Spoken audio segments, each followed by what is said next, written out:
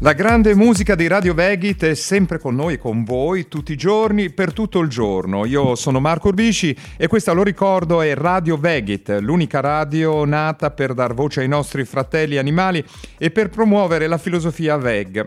E oggi è con grande piacere che ci apprestiamo a scambiare quattro chiacchiere con un nostro compagno di viaggio Veg, fedelissimo ascoltatore nonché generoso supportatore della nostra grande radio.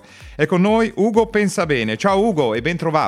Ciao, buongiorno a tutti. Buongiorno Ugo. Ciao. Allora, grazie per essere con noi innanzitutto. Bene, io partirei con la prima domanda che ci farebbe piacere rivolgerti e riguarda il come e il perché del tuo passaggio al veganesimo, quando e come è avvenuto, insomma. Guarda, oggi ho 65 anni, sono diventato vegetariano verso i 20 anni, però già 15 anni avvertivo che il nostro rapporto con gli animali era ingiusto, in un certo senso guasto. Ad esempio andavo a pescare, solo che una volta preso il pesce lo guardavo e lo ributtavo in mare. Poi era una cosa stupida che poi alla fine mi ha fatto smettere di lì a poco a fare questa attività sportiva, insomma. Poi le grigliate con gli amici cercavo di evitarle e per questo mi sentivo un po' sempre più isolato. E avevo un amico con cui condividevo tanti pomeriggi di studio, di divertimento. Purtroppo la sua era una famiglia di agricoltori con tutti i problemi dell'allevamento, per non dire l'uso di concimi chimici per le coltivazioni. Tra l'altro era pure un cacciatore e lo trovavo un'attività molto stimolante.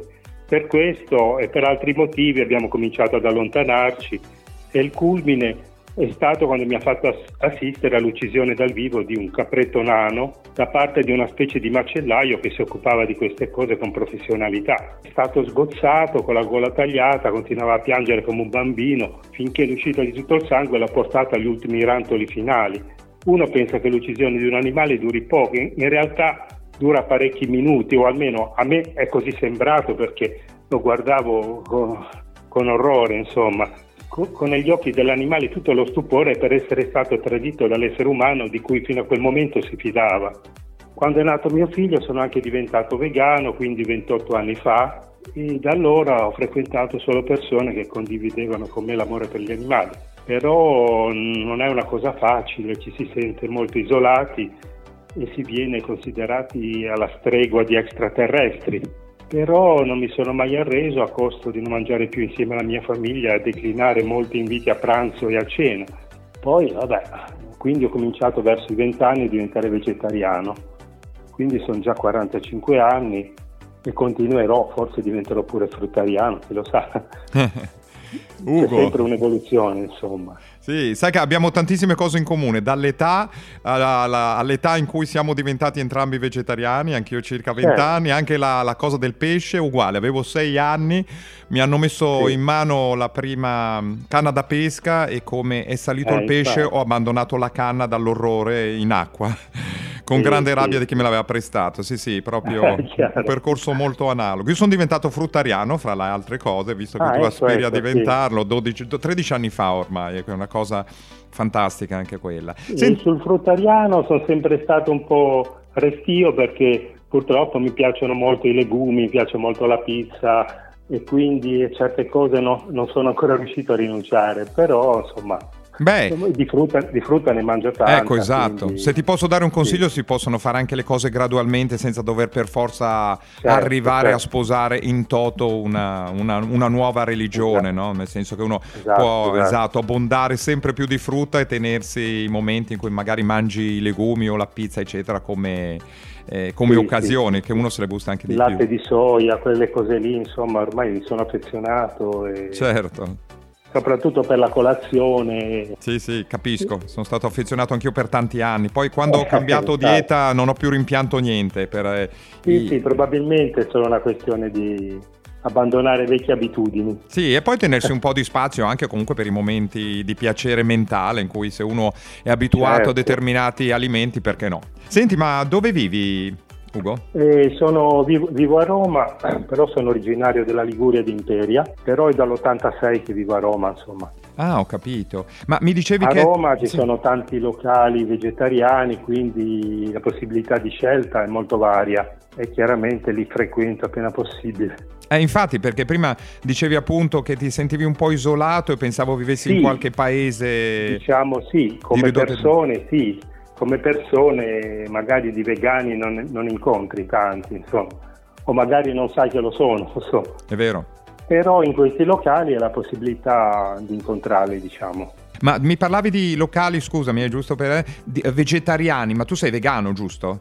Sì, sono vegano. Ok. Sì, ci sono anche locali vegani sicuramente anche a Roma. Sì, sicuramente. Poi vabbè, una volta che lo sanno ti suggeriscono le cose giuste, insomma. E senti, mi dicevi che hai una famiglia? Vivi in famiglia? Sì, purtroppo loro non mi seguono, però diciamo che hanno cominciato a mangiare un po' più verdure, un po' più di frutta, quindi magari mia moglie mi cucina della verdura bollita e poi ha anche un'ottima cuoca, quindi anche cose deliziose, diciamo, con le verdure. Ok. E quando hai scoperto Radio Vegit, che cosa hai pensato? Ho pensato che è una rarità nel mondo radiofonico. Io ero sempre alla ricerca di qualche radio che mi soddisfacesse senza le solite pubblicità della carne, dei latticini, degli animali felici che non vedono l'ora di darsi a noi, insomma. E poi alla fine queste pubblicità mi avevano talmente infastidito che, insomma, poi ho incontrato voi, certo. Certo, ma il fatto che la nostra radio sia solo sul web non ti ha destabilizzato, diciamo? No, assolutamente, no, soprattutto nelle prime ore, prima di andare al lavoro l'ascolto volentieri, insomma. Poi c'è stata quell'interruzione che ho aspettato per diversi mesi con fiducia, sperando che ritornasse, insomma. Certo. Senti, parlavi di prima di andare al lavoro, possiamo essere curiosi? Che lavoro fai? Sono un semplice impiegato, in un ufficio pubblico. Sì. Ok, ma ormai sei quasi in pensione, 65. Sì, ma ci siamo? Un paio d'anni, ancora un paio d'anni. Senti, hai per curiosità anche qualche progetto per quando andrai in pensione?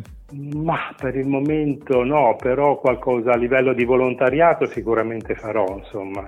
Le scelte sono tante, insomma. Certo. Allora, abbiamo un'altra domanda da rivolgerti, visto che sei vegano, hai detto da quando avevi 28 anni o 30? No, circa 28 anni fa, sì, l'età di mio figlio. 28 anni vegano e 45 vegetariano, diciamo. Ah, non da quando avevi 28 anni, da 28 anni sei vegano. Sì, da 28 anni vegano. Ho capito. Sì. Senti, e come ti senti? La salute? Ma diciamo che la salute è migliorata notevolmente. Diciamo che quando sono diventato vegetariano già la salute è cominciata a migliorare, facevo tanto sport, però avevo sempre qualche problema di stomaco, cioè un po' di principio di colite.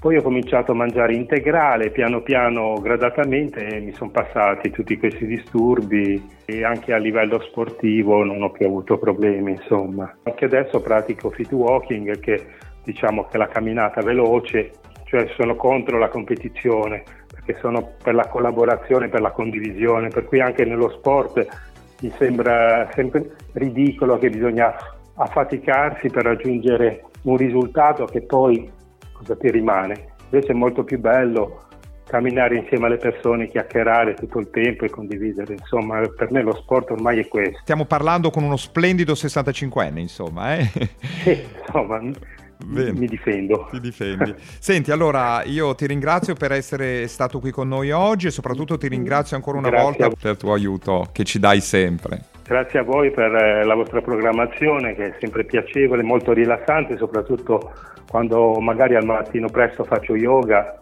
metto sempre la vostra musica. Quante cose in comune che abbiamo, Ugo, grazie ancora per essere stato con noi. Grazie da Radio Vegit e da tutti gli ascoltatori e bocca al lupo per tutto. Grazie a voi, a tutti. Ciao. Ciao.